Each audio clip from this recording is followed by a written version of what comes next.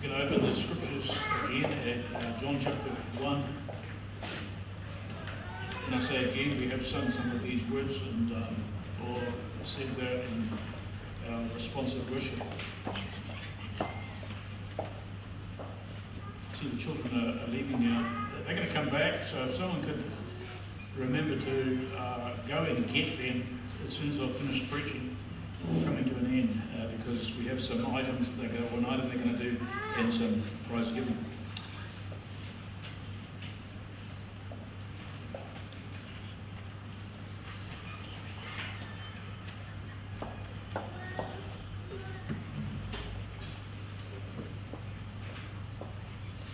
I have the words on the screen, if you can follow that, and I'll read the first 5 verses of John chapter 1. This is the word of the Lord. In the beginning was the Word, and the Word was with God, and the Word was God. He was in the beginning with God. All things came into being through him, and apart from him nothing came into being that has come into being. In him was life, and the life was the light of men. The light shines in the darkness, and the darkness did not comprehend it. And God add a blessing to his word this morning. It'd be wonderful to be able to read right through John chapter 1 and actually whole John.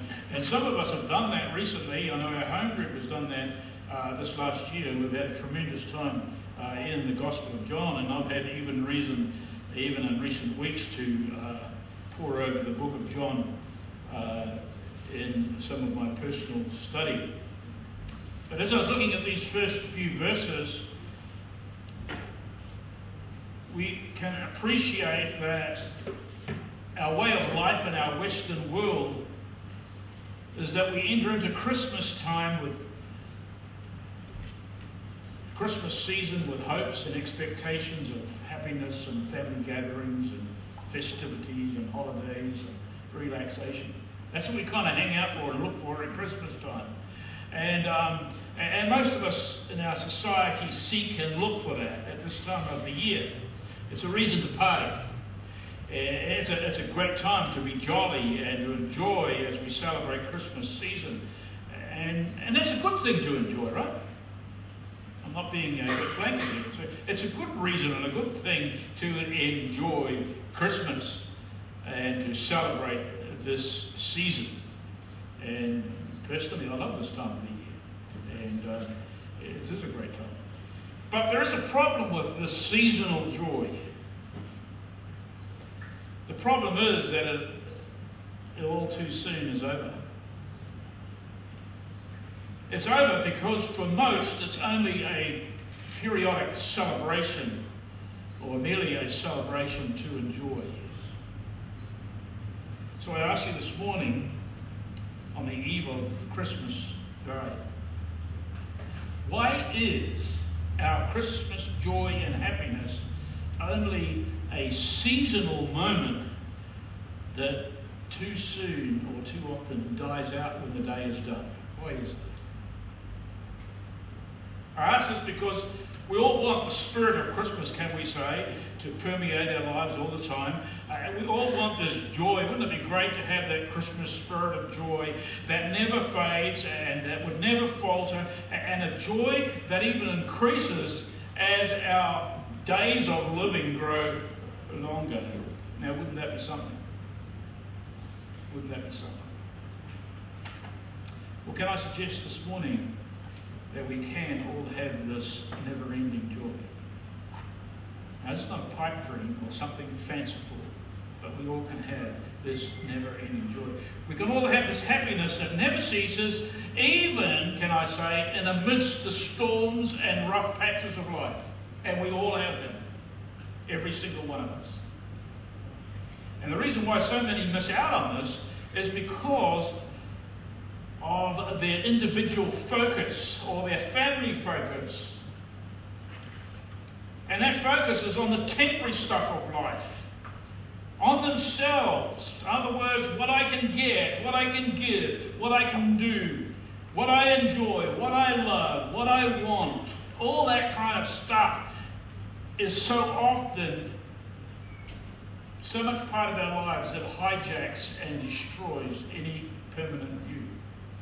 You see, when desire for happiness and joy is on the temporary and selfish aspects of life, it never lasts.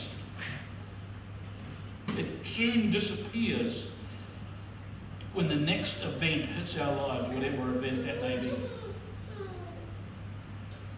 So I want this morning to briefly challenge you from the Word of God about the need to shift your focus, or to shift our focus from the temporary spirit of Christmas to the eternal person and power and purpose of Christmas. There's 3 P's that you can remember.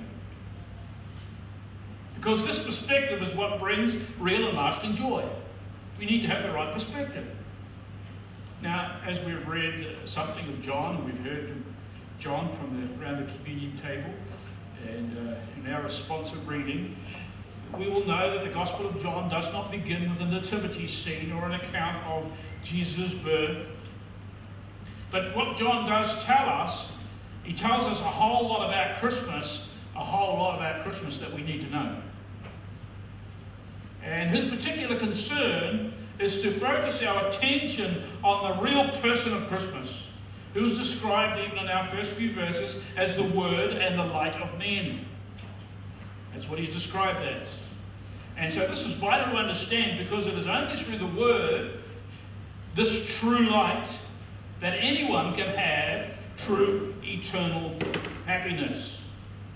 And so the first thing he wants to tell us is to get your eyes off the temporary and consider the eternal. That's what he wants to tell us. Our first point is be focused on the eternal person of Christmas. We see this in verses 1 and 2. That's what he begins by saying. He says, in the beginning was the Word, and the Word was with God, and the Word was God. And then in verse 2, he was in the beginning with God.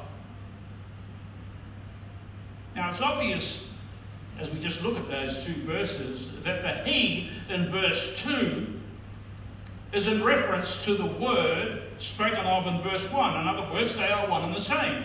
The Word and he are the same. And John wants to tell us something vitally important here. He is telling us by using a key word, and that key word in these 2 verses that is used over and over is the word was.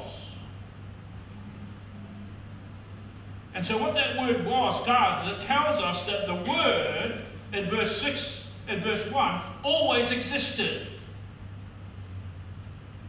This key word was in verse 1 and 2 signifies what it signifies. It signifies an action of the past that continues on in the present.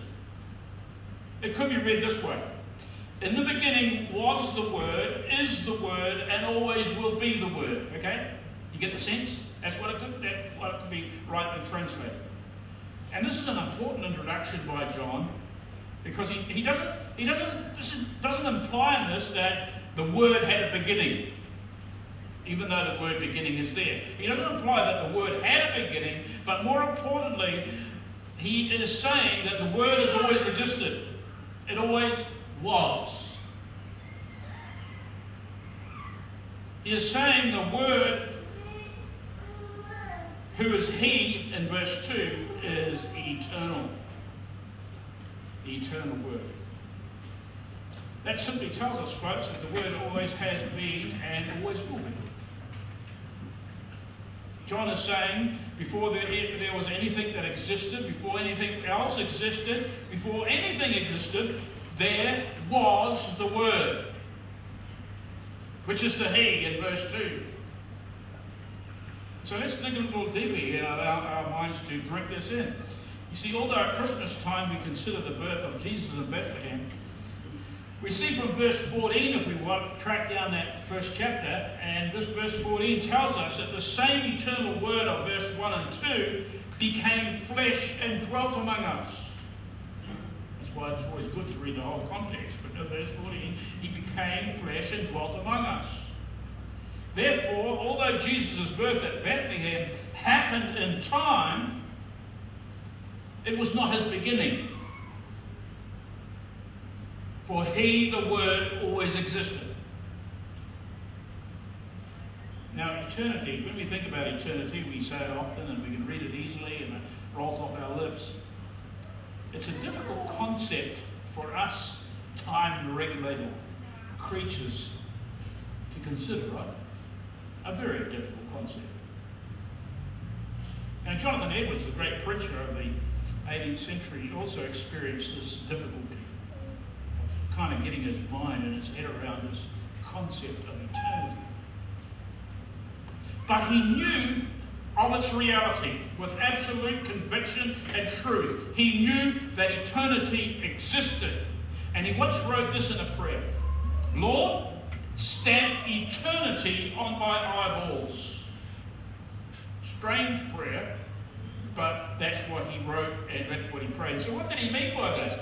What he meant was that he longed for a deeper and eternal perspective on everything.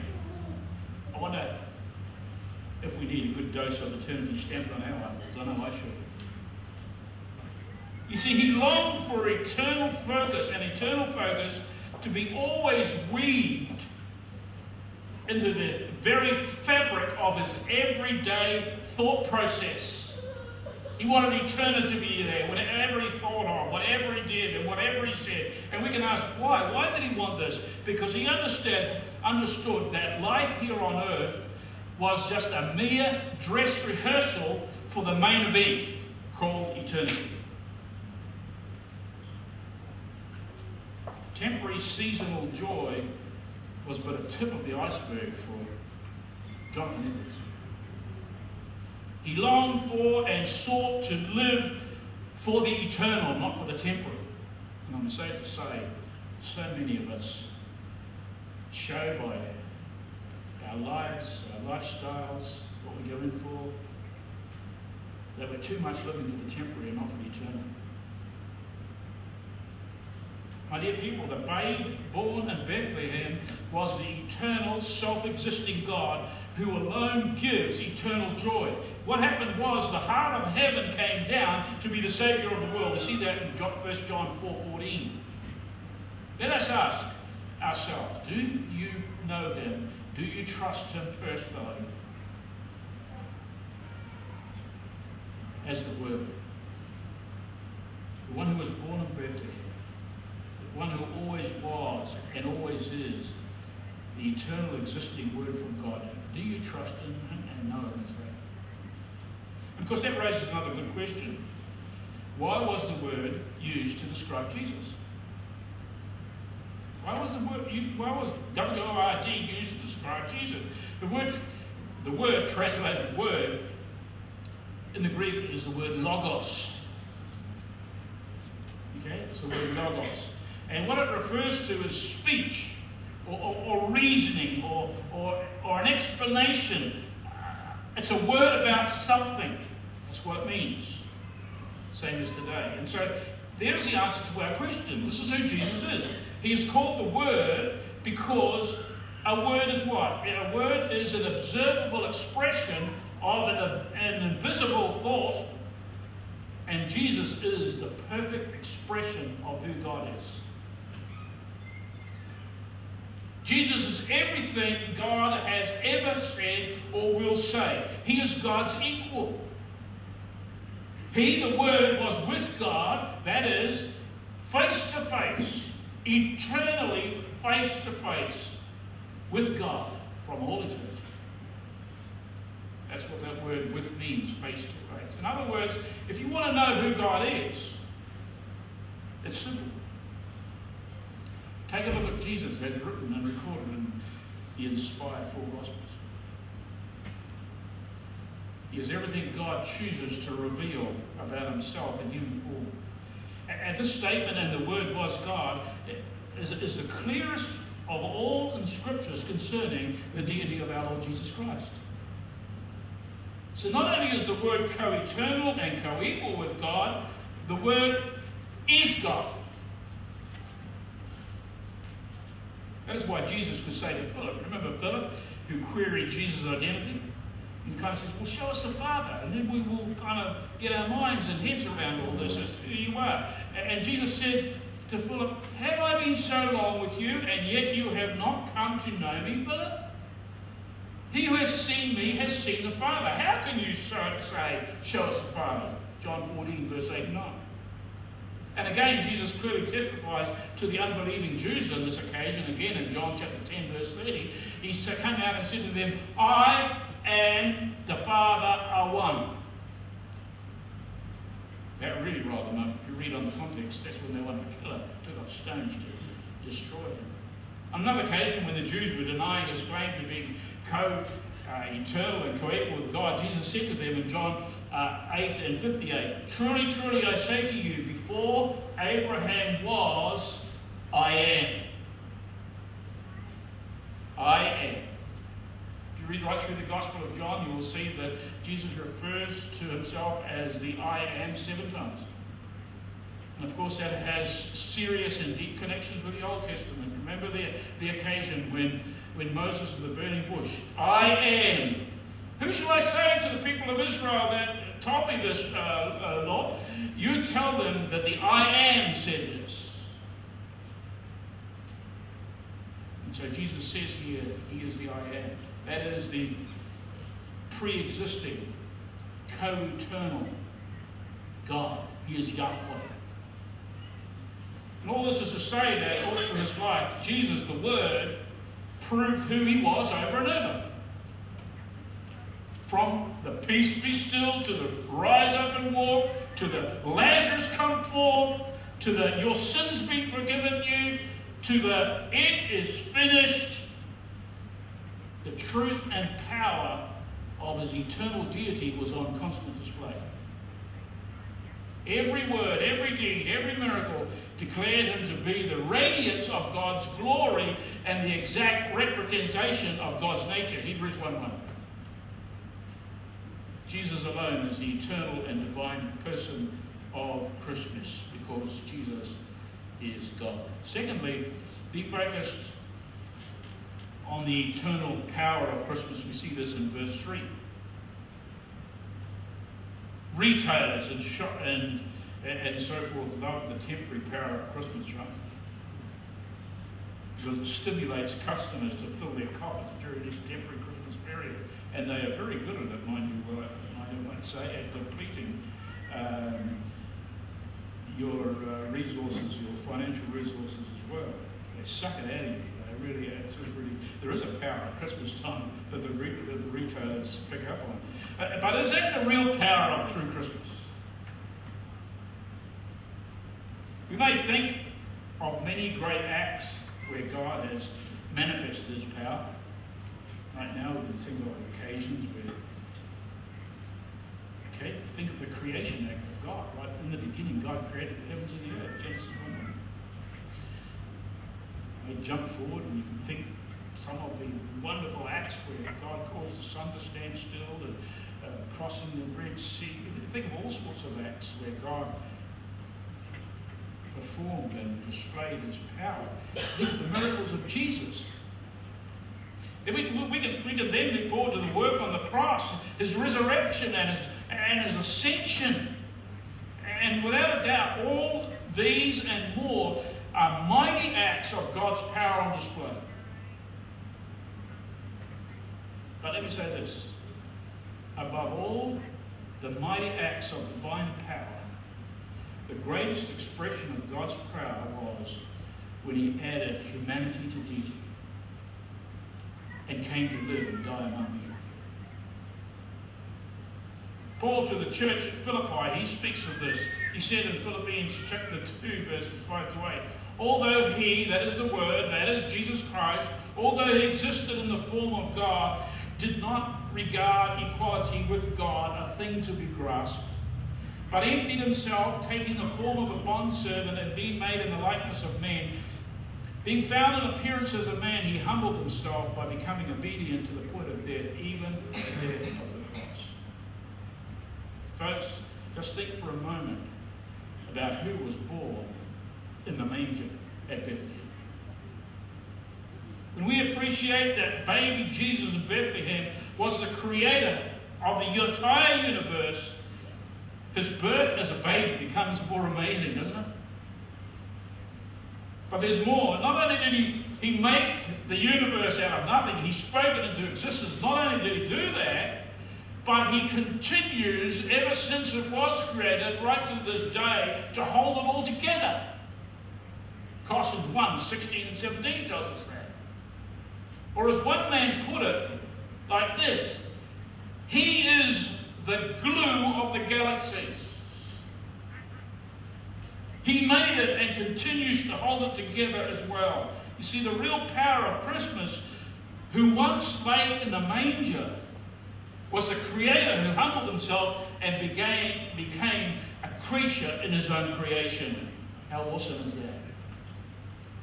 He laid aside his glory. He laid aside his eternality. He stepped out of eternity into time by entering into this world as a dependent babe who willingly subjected himself to the very creatures he created.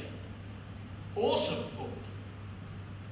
Now that's power, folks. That's real power. That's power that should drop us to our knees in worship. Even as a tiny, dependent embryo in Mary's womb, just think of that. Miraculously implanted there by the Spirit of God, the Word, Jesus, never ceased to be God. No wonder the angels sung with joy at his birth, right? My dear people, let's get past the temporary rush, the seasonal buzz, the fading tinsel and the dying Christmas trees. Just for a moment. Let us worshipfully contemplate the real power behind Christmas. Is there lasting power in a man in a red suit giving toys to good children? Or is there power, a lasting power in the red-nosed reindeer or even the family Christmas dinners, even though I'm hanging out for mine? Is there power in that? No. The real power of Christmas is God in a manger. That is the reason we celebrate Christmas. The amazing power of the incarnation that God took upon himself manhood. That is the essence of this whole season. And thirdly, be focused on the eternal purpose of Christmas. We see this in verses 4 and 5. Of course, even at this stage of John's introduction to Jesus Christ, the reader could well ask, why? Why did the Creator desire to become a part of his creation? Why did God put on human flesh and walk amongst men? Why did he come into this world to live and to die? What is the purpose of Christmas? Good questions. There are a number of answers that could be addressed here, but I want to highlight the most important. Verse 4 tells us that in him was life, and the life was the light of men. The reason Jesus came to the world was to bring life, not temporary life, that we all have by God's grace. We all have that, no matter who we are. By God's grace, we live and we breathe. But what Jesus is talking about here, what John's talking about here, he came to give eternal life. Who to? To dead, spiritually dead people. But the problem is, most people don't know that they are spiritually dead. And that they need eternal life that only God can give through Jesus Christ. Most people don't know that. But like a story I read, and actually I experienced it myself as a kid, at Christmas time, my dad, we would always have duck. On our farm we used to have these Muscovy ducks. We used to have 100 or so. And Christmas time was a great time to go on a kill. And so Dad would get the ducks. There's only one way to kill a duck, and forgive me for the graphics, but was to chop things head off. And so Dad was the chief chopper, and we were the kids that eventually had to grab them and put them in the hot water and so they could pluck them. Well, you chop a duck's head off, you know what it does? If it gets it dead, it tears it around and tries to stand up, and it flaps its wings, and it's dead, but it didn't even know it. That's what it's like with most people when it comes to their spiritual deadness. They don't know it. Ephesians 2:1 tells us very clearly, One more of those succinct statements. This is addressed to believers, reminding them of what they once were, who they once were, and what their spiritual position was. You were once dead in trespasses and sins. Well, Jesus came to give eternal life. Not temporal, but eternal. He came to save sinners from eternal judgment by giving them what? By giving them eternal life. Jesus promises this in John chapter 5, verse 24. Truly, truly, I say unto you. Truly, truly is always important. In other words, hey, this is a succinct statement, so sit up and listen. Truly, truly, I say to you, whoever hears my words and believes him who sent me has eternal life. He does not come into judgment, but has passed from death to life. And the wonderful thing that many here can testify of this in this world here is that we not only pass from death to life in the spiritual sense, but in here and now, in the present, everything changes. That's right, isn't it? We view things from a different perspective. We have an eternal and divine perspective now, or we should do. 2 Corinthians 5:17 clarifies this and says, therefore, if anyone is in Christ, that's those who have been saved, those who have trusted in Jesus Christ, he is what? He is a new creation. The old has passed away, behold, the new has come. We now have an eternal perspective. We have an eternal worldview. We have a new purpose for living. But it gets better. The life that God gives through Jesus Christ is an abundant life. An eternal and abundant life. Abundant means it's superior. It surpasses any other kind of life. And Jesus contrasts temporary life and the life that he gives in John 10, verse 10. He says this, a thief comes only to destroy or kill and destroy. I came that they might have life and have it abundantly. There you are. This is the quality of life that the Word, the babe in Bethlehem, Jesus, who is God, can give. A life that he gives all those who trust in him. He gives our lives an eternal purpose. It's Jesus Christ alone who makes life permanently abundant. That's why we can have eternal joy, no matter what stuff hits us in life. He's the only source of eternal life, and he challenges us with it in John 11, verse 25 and 26. This is what Jesus says, I am the resurrection and the life. Whoever believes in me, though he die, yet shall he live. And everyone who lives and believes in me shall never die. Do you believe this? Good question, huh? My dear people, if you are not saved, if you are not in Christ, if you have not personally appropriated yourself to the eternal life that Jesus Christ gives, you are still dead in your sin. And you're still in spiritual darkness. And Jesus came why? He came to shine his light into your sin-darkened life to bring about eternal life. He came to open our blinded eyes. He not only gives us eternal life, but he gives us the wherewithal. He causes our eyes to be opened to see our deep need.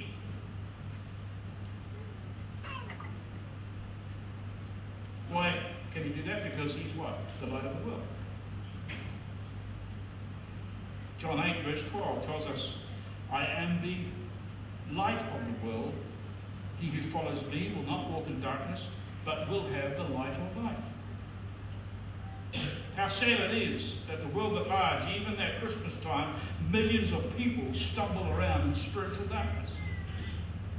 And even sad to say, religious darkness. They can be very religious people. They can go to Mass, they can go to church, they can go through all the religious ceremony and still be in spiritual darkness as to their need of eternal life through Jesus Christ alone. They are blind to the eternal purposes of Christmas.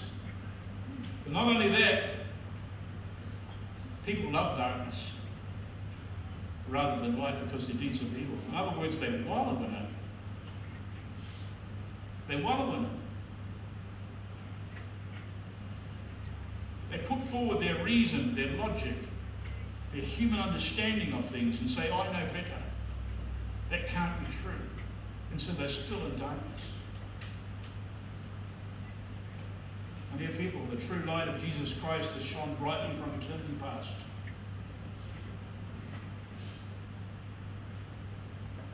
And that light gleamed in Bethlehem's manger. It really did. It gleamed, right? Heaven rejoiced. Then that light shone for approximately 33 years while Jesus walked this earth. Oh, how did it shine! He virtually eradicated all disease and sickness right throughout the land of Palestine. That light really shone. To many, it seemed that that light was all but snuffed out at Calvary. But as we know, according to the Scripture, the light of the world, it blazed in all its glory when Jesus came forth from the tomb. Amen? And that same light has and will continue to blaze its eternal light on a pathway to eternity in heaven for all those who believe and follow Him. Dear folks, that is the eternal perspective of Christmas. The Lord commands you to consider and believe so that you might be a true worshiper, that you could worship Him in spirit and in truth. May we enjoy this Christmas.